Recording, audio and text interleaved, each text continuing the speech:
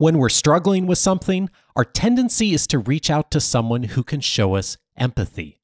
That's a good start for support, but it's insufficient. On this episode, the science behind finding helpful advisors. This is Coaching for Leaders, episode 516.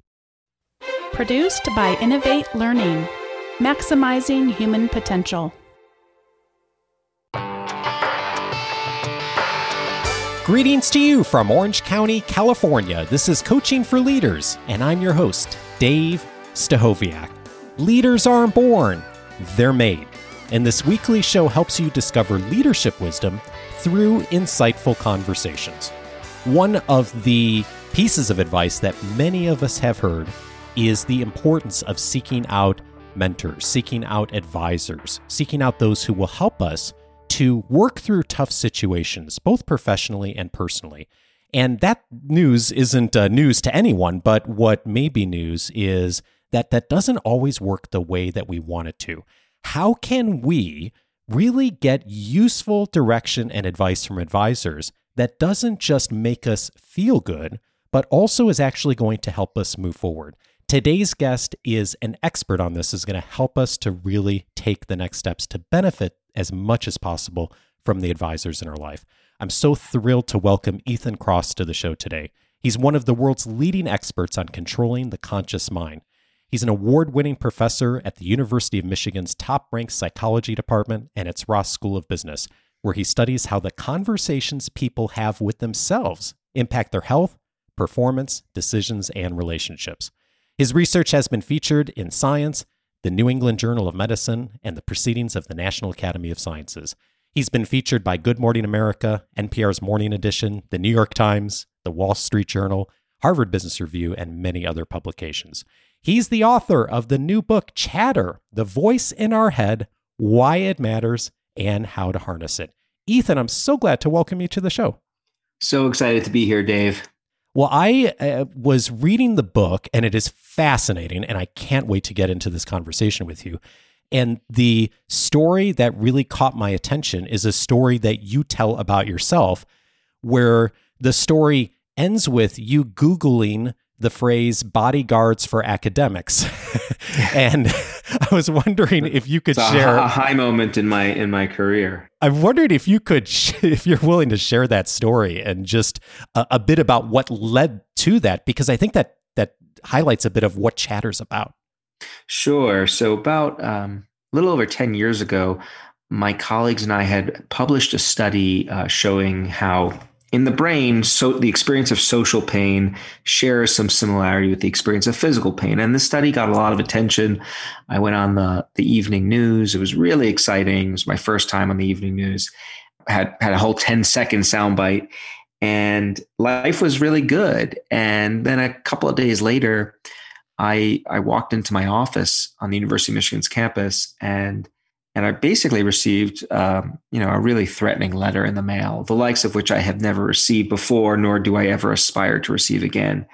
And, it was a really serious letter, the kind that I ended up having to go to the police station, talk to officers and the whole nine yards.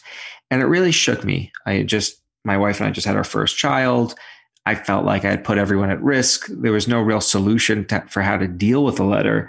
The advice the police officer gave me when I went to speak to her about it was to make sure I don't drive home the same way to my house from work each day, which, Dave, is a little tricky because I lived at the time 4 blocks from work. So yeah. Not too many permutations on that.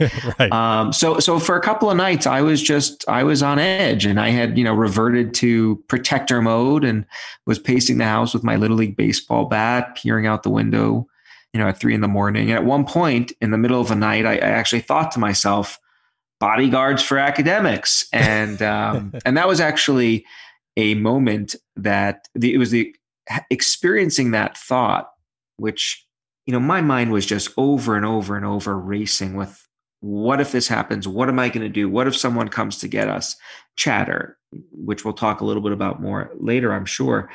But when I thought to myself, the bodyguards for academics bit, it's so ridiculous that actually helped snap me out of that funk and actually highlighted some interesting scientific tools that turns out we've gone on to study that can be useful for helping other people when they experience chatter as well. So yeah, I run a lab called the Self-Control and Emotion Lab. We spend all our time studying chatter, and guess what? I can experience it at times too, just like I think most people who are listening can. Yeah, I appreciate you sharing that, because I think it really shows that we all struggle with this. And, you speaking of family, you mention your dad in the book a bunch, and you write early in the book, my father's rationale was that cultivating the skill of introspection would help me through whatever challenging situations I encountered. Deliberate self-reflection would lead to wise, beneficial choices, and by extension, to positive emotions. In other words, going inside was the route to a resilient, fulfilling life. This made perfect sense, except that, as I would soon learn, for many people it was completely wrong. What is it about introspection that we've got wrong? Well, some people think introspection is an amazing gift. Others think it's a curse. I think it's both. And I try to explain that in Chatter. So our ability to divorce ourselves from the moment, to let our mind wander, to go back in time, to think about the future, and to use words as we traverse those spaces. This is an amazing superpower as far as I'm concerned. This capacity to introspect, to reflect on our lives, this is underlies our ability to problem solve, to innovate, and to create. It helps us control ourselves. It helps give rise to the stories that shape who we are, our identities. But it's also something that can get us into trouble, because sometimes we go inside to introspect, in particular when we're experiencing negativity, when bad things happen. And rather than come up with solutions to our problems, we end up spinning instead. We worry, we ruminate, we catastrophize, which I use the term chatter to capture. So what chatter is it captures the negative cycle of thinking and feeling that takes this amazing capacity to introspect, and it turns it into a curse rather than a blessing. And it can really undermine us in a variety of ways. It can make it difficult for us to focus at work and perform well. It can create friction in our social relationships, make us more aggressive, make us less fun to be around. And there's research showing that it can also interfere with our physical health, because it leads us to experience stressors, but then keep on experiencing them over and over and over by replaying them in our minds in ways that can exert a real wear and tear on our bodies. So what do people get wrong about introspection? I think if you think about it as de facto good or bad, you're getting it wrong. Introspection is a tool, and tools can be useful if they're used the right way. A hammer is an amazing tool, right? It helps us build homes and all sorts of other things. In the hands of someone like myself, however, who doesn't have a handy bone in his body, a hammer can be an exceptionally destructive force. And I think the same is true of introspection. And so what I've done in my career is really try to figure out, when introspection is going off course, what can we do to bring it back on track? What are the science-based tools that exist to help us harness this capacity to basically live better lives?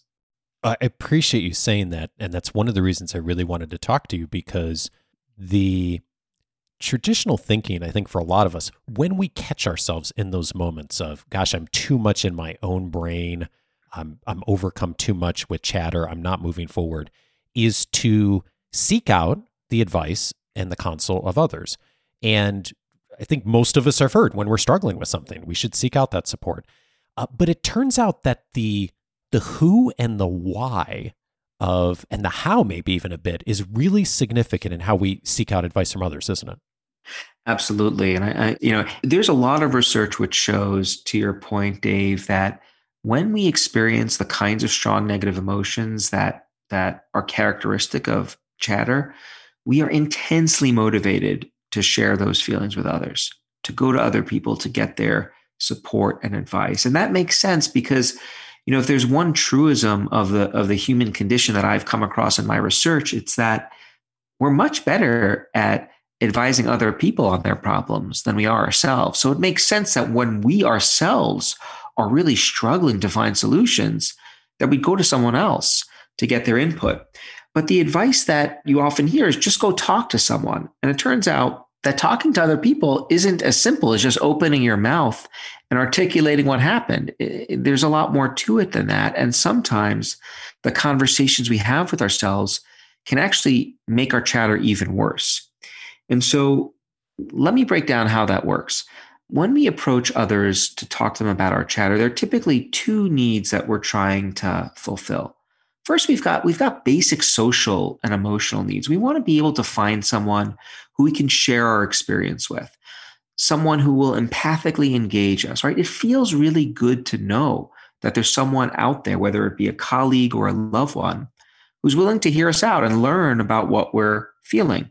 And so describing what happens to us that might have driven a chatter response, that can be really useful for making us feel more connected to someone else. But simply venting our emotions, which is what many people often do when they talk to others, venting alone is not sufficient. Venting our emotions makes us feel closer and more connected to the person we talk to, but it doesn't do anything to actually address the problem that is bringing us to that person in the first place. What research shows is that if you want to address the source of the chatter, you need to do something else as well. You need to have that other person you're talking to help broaden your perspective, not just get you to talk about what you felt over and over and over again, but nudge you to consider alternative ways to think about the experience. So Dave, if you came to me with a problem, you had this really obnoxious guest on your show who just kept talking over you, wouldn't listen to what you said, you didn't know what to do, so forth and so on. I might say something to you like, well, but Dave, that's probably happened before, right? Like, how have you managed that in the past? Or I may say something like, well, that sounds like a pretty upsetting interview, but the good news is it's over and you've got another one scheduled next week and you've got hundreds of these that you do. Or I might say, I've been in that situation too, and it stinks. Here's how I do it. So in other words, there are lots of different ways that when I'm in the role of being your chatter advisor, when you're coming to me for support, there are lots of ways that I can help break you out of this narrow way of thinking about how awful your experience was that's driving your chatter response that can be useful. And the best kinds of social exchanges between two parties do that. They not only let you talk about what you felt, but they help broaden your perspective. Some of the research that those in your field have done on this is just really fascinating. And you write in the book, in study after study, it's been found talking to others about negative experiences doesn't help us recover in any meaningful way. Sure, sharing our emotions with others makes us feel closer to and more supported by the people we open up to, but the ways most of us commonly talk and listen to each other do little to reduce our chatter. Quite frequently, they exasperate it. And what really was interesting is some of the research that's come out around some of the shootings on college campuses, and also that was done after September 11th on this point specifically. I wonder if you could share a bit of that with me. Absolutely. I mean, there have been many studies that have looked at people's tendency to express their emotions following negative experiences, tragic events. And by and large, the data don't support this idea that simply venting our feelings makes us feel better. In some cases, it has no appreciable effect on our well-being over time, but in other cases, it can actually make people feel worse. And the way that works is, so how is it possible that sharing our feelings might make it worse? Well, let's think about what might happen in what we often call in technical terms a co-rumination session or a vent session. Dave, you come to me with a problem. I ask you to tell me about it. Oh, that stinks. He said what to you? How did that make you feel? You tell me more. That sounds awful. That guy sounds like a piece of garbage. So essentially what I'm doing is you and I are feeling really, really connected to each other, right? Yeah. We're thinking on the same level. I've got your back, but I'm essentially just throwing logs on the flame.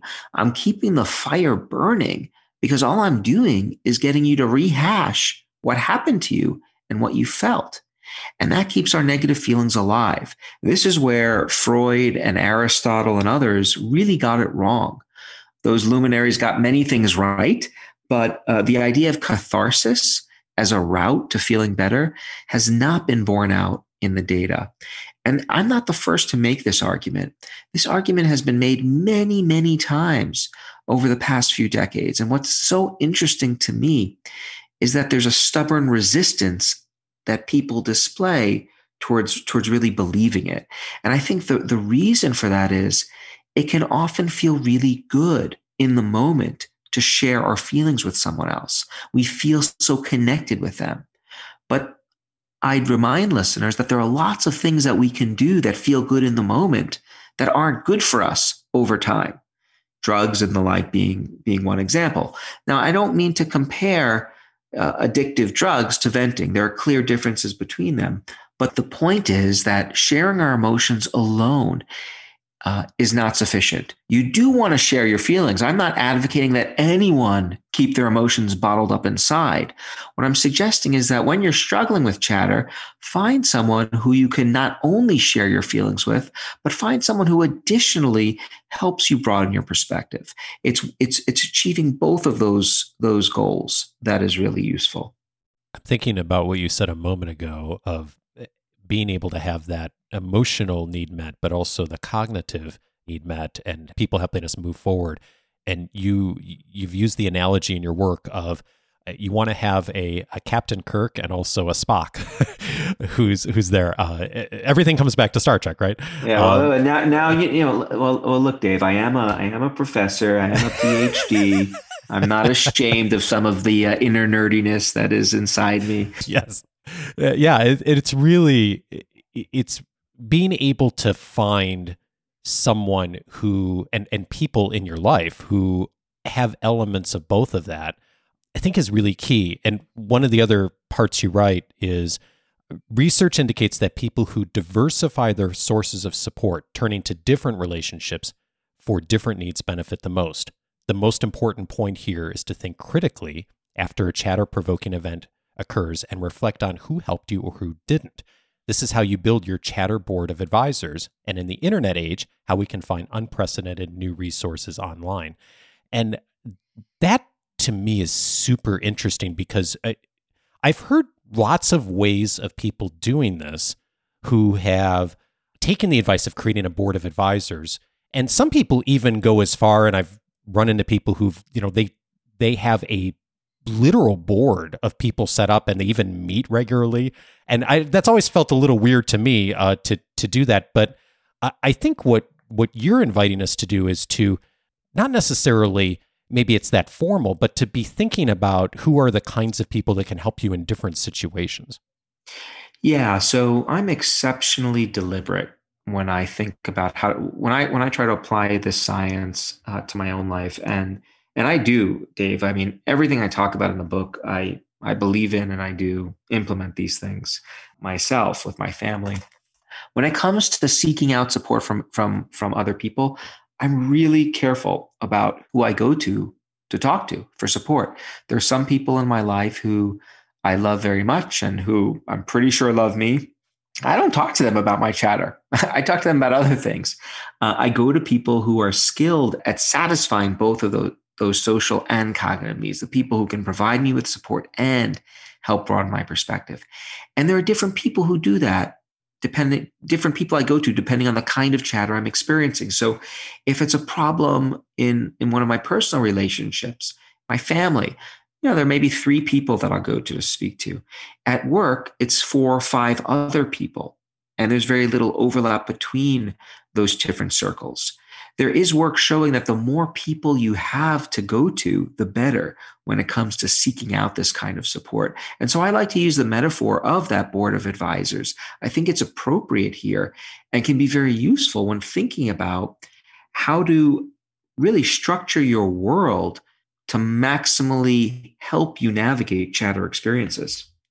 When you think about all the research you've done and your own personal experience of finding those key people, those 4 or 5, like you mentioned in the professional environment, what is it that you have noticed and watched for that has, forgive the term, but filtered out maybe all the noise out there as far as advice and really identified to you that those people will be most helpful for you? Well, I'm glad you asked this question. Sometimes people ask me, well, how do you know if you're experiencing chatter? And my response is, you usually know it when you're experiencing it, because it's all consuming, right?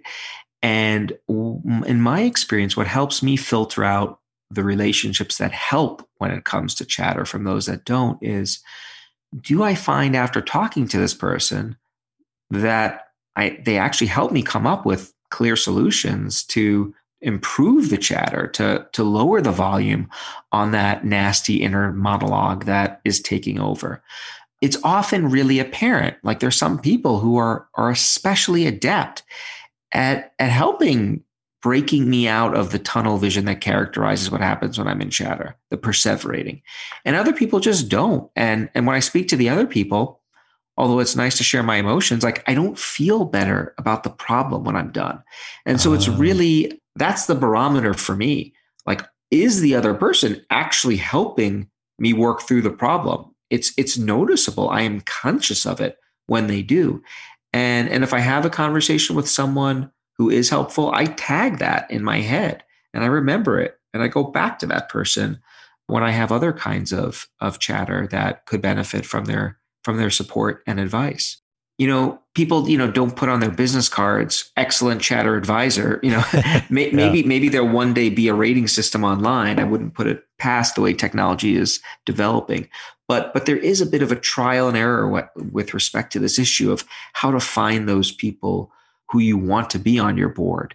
But I'll tell you, once you have your board, it's really nice. A well-functioning board of advisors is a tremendous asset. I've got a pretty good one when it comes to both my business and personal life, and I value it deeply.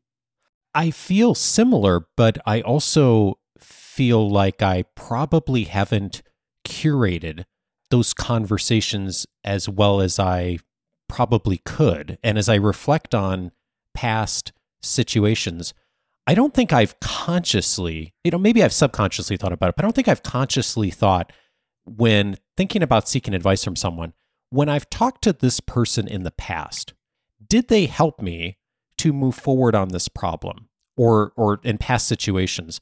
Maybe I've done that subconsciously, but I think that that's a really useful invitation for all of us to be thinking about, and be more explicit and maybe even reflect on that or journal about that a bit, because that'd be super useful to be intentional about. I think so. I've certainly benefited from it. And I think that's where the science points us. But this idea, Dave, that you haven't necessarily been intentional about it, I think this characterizes many of the ways we try to harness our chatter in daily life. A lot of people have tools that they use to manage their chatter, and I think some of them are quite effective. In fact, I tell stories in my book about people using chatter fighting techniques without even being aware of it, without knowing it. I think we often stumble on tools as we're living our life, and we don't necessarily realize we're using these tools, but if they work, we continue to do it. And what I tried to do in the book is bring the science to bear to really shine a spotlight on these tools that exist. Like, they're out there. And so I think the value that the science brings is in being able to tell us, okay, this is exactly what the tool is, and here's how it works. And once we're aware of that, it allows us to be much, much more deliberate about how to incorporate these tools into our lives. And the hope is that doing so will make us be better leaders, be better partners, be better parents, live better lives. It's huge. And one of the things I'm going to do coming out of this conversation is actually create a document and just to start tracking and noticing when I have conversations, even a step beyond you mentioned of, kind of internal tagging in my head, but starting to really be more deliberate about who am I reaching out to for certain kinds of problems, and is that helpful? And I'm also really curious about the other side of this too. A lot of folks in our listening community have people coming to them as advisors, as mentors. And a lot of us have gotten the advice, ironically, of don't give so much advice. In fact, we've done shows on stop giving so much advice to people, right? Because people want to be heard. They say, I want someone who's going to be empathetic with me. I don't want someone who's going to immediately jump in and try solving my problem. And I'm curious, how do you parse that when thinking about being the advisor, helping someone else? How do you walk that line between being someone who's present and shows empathy, and at the same time, not just getting caught in that place of potentially making it worse? Well, it's a great question. And I think the first point to keep in mind is that if a person is coming to you explicitly for support, then you want to do two things. You want to be empathetic. Absolutely. To go back to the example, it's blending Captain Kirk and Spock. It's not being one or the other. Captain Kirk being the empathy guy and Spock being all rational advice. You want to let the person be heard and show that you care. But then at the appropriate time, once you have a pretty good lay of the territory, that's when you want to gently start nudging them to start thinking about the broader, bigger picture. Now, exactly what that time point is, I wish I could give you a science-based recommendation. Have them talk for 46 seconds about what happened and then switch into advice mode. I've surveyed this literature. I've done research in this space. I don't know of any data that can speak to that with that kind of precision to say, this is exactly when you transition into advice mode from empathy mode. Yeah. This is where the artistry of being a good chatter advisor comes in. You need to be able to read the situation. We do know, for example, that in the immediate aftermath of an emotion being triggered, people aren't always ready they're not always receptive to getting the perspective broadening advice. So, for some people, you've got to let them cool down a little bit before going into advice mode. So you do need to be flexible there in trying to figure out when to dive in with advice. So that's one point, is that you want to do both of these things, empathy and support on the one hand, advice on the other, and you need to feel out when to make the switch. But there's another really important take home that we get from the science, which is this. Everything that I've just talked about pertains to situations where a person actively seeks out your support and advice. They come to you for help. There are many situations in life, both in the professional as well as personal setting, where I think a person sees someone else struggling and they think they could help them, but that person hasn't come to you for help. And the question is, what do you do then? Do you jump in and give your advice, or do you do something else? The research suggests that if people volunteer their advice when it's not asked for, that can actually backfire. It can backfire because what it does is it makes the person you're giving advice to feel insecure. It's an ego threat. They feel inadequate. So, the example I like to give, I tell this story in the book, which unfortunately has repeated itself a few times in my personal life. I've got two little kids and I'll see them struggling with something, their homework. And so I'll go over, exceptionally well-intentioned. Hey, Maya, let me show you how to do this. You're not doing it. I think I can help you do it better. Did I ask you for help? Do you not think I know how to do this? And it elicits this kind of reactance, and which is coming from a place that I've insulted my daughter without intending to do so. And so it turns out that plays out across different domains. It's not just parent and kid. That happens between partners and relationships and in organizations too. And so in that situation where you register that someone could benefit from help, but they don't ask for it, there's a whole other category of things you can do. We call it invisible forms of support. And there are ways of helping without drawing attention to the fact that you're actually helping. And so I'll give you a couple examples. If my wife is filled with chatter, she's trying to deal with issues at work with her clients and there's kid stuff, I can do things to ease her burden, right? Without having to ask. I can pick up the dry cleaning and take care of dinner and make sure things around the house are in order. Like simple things. But those simple things can ease her chatter burden. Apply to the workplace. Like, do things as simple as one executive told me a story. I was interviewing her for the book. She was a consultant for a high-powered consulting agency, and she was leading a team, and they were on an engagement out of the office, and the team was super stressed. She picked up coffee and some muffins without being asked. It made a huge difference, right? Because her hungry employees didn't have to worry about how to get food into their system. I mean, that's one tiny example of how you can help invisibly.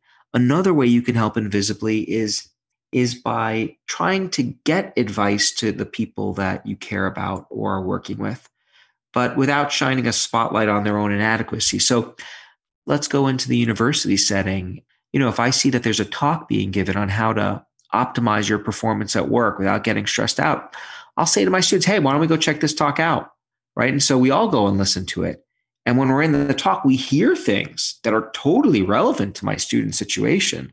And they're encoding that information and presumably benefiting it from it. But it's not me saying, here's exactly what you need to do. So invisible support can be another powerful tool in the Chatter Advisors toolbox. I love the invitation to do that, and also the distinction between, is someone seeking advice from you specifically, or are you just wanting to offer advice? And what a wonderful way to think about how to approach that. This is so helpful to me. Thank you. And I know it's going to be helpful to so many others, Ethan. And we have just scratched the surface on so much in the book. Creating a board of advisors is one of several dozen practical steps you have in the book. So for those who really want to get a lot more perspective on how to handle the chatter that's going on in your brain, I think this is a wonderful resource. So I'd encourage you to check out the book. We're obviously going to have it linked up in this week's weekly leadership guide and the episode notes, of course. Ethan, before I let you go, one thing that leaders and experts are always doing is they're learning, they're growing, and they're also changing their minds on things sometimes. As you reflect on your work over the last couple of years, what's one thing that you've changed your mind on? Really, actually, it has to do with what we talked about today. I used to think that in Chatter, I talk about different kinds of tools that we can use to manage our inner chatter, harmful chatter, things people could do on their own, ways of harnessing our relationships and the world around us. I think early on in my career, I focused a lot on ways we can solve the problem on our own by rethinking our circumstances. And there's no question there are lots of things we can do. Spend a lot of time talking about in the book. But the power of our relationships that they can have on our well-being, on our lives, and on our chatter, I think I underestimated that early on in my career. And I value it a lot more now, both as a scientist in terms of the science that supports how powerful those relationships can be, but also just as a person living life. I really value the relationships, my friends and loved ones, and the role that they play. So I think I underestimated relationships, and I don't anymore. Ethan Kross is the author of Chatter, The Voice in Our Head, Why It Matters, and How to Harness It. Ethan, thank you so much for your work. Thanks so much for having me. Tons of fun.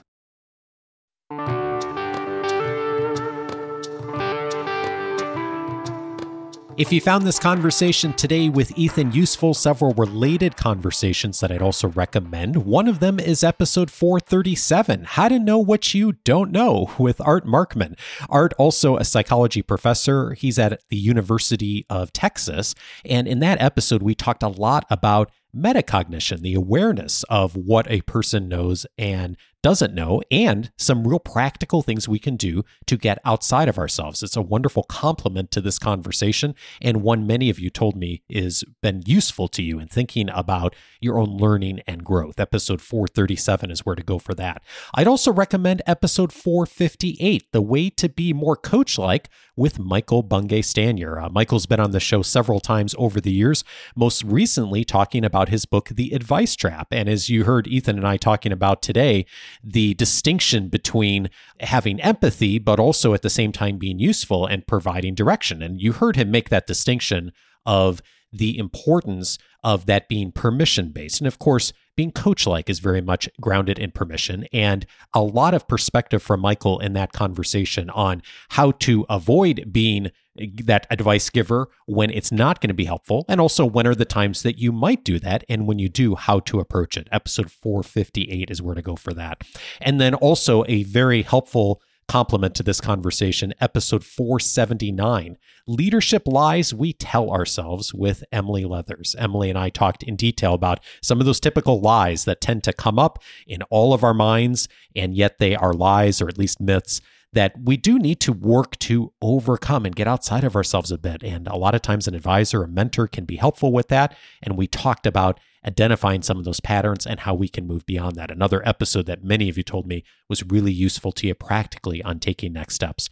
And then finally, I'd recommend a free audio course that's inside the website. For those of you who have your free membership set up, I have a free audio course on making the most of mentoring. Of course, mentors are wonderful sources of great advice and perspective for us. And in that audio course, I talk about, yes, how to navigate some of the formal mentoring programs, but actually the audio course is much more focused on informal mentors and how do you reach out and make connections with people that aren't necessarily part of a formal mentoring program with you, either as mentor or mentee, but how do you really build relationships with people that you can learn from and also that they can learn from you?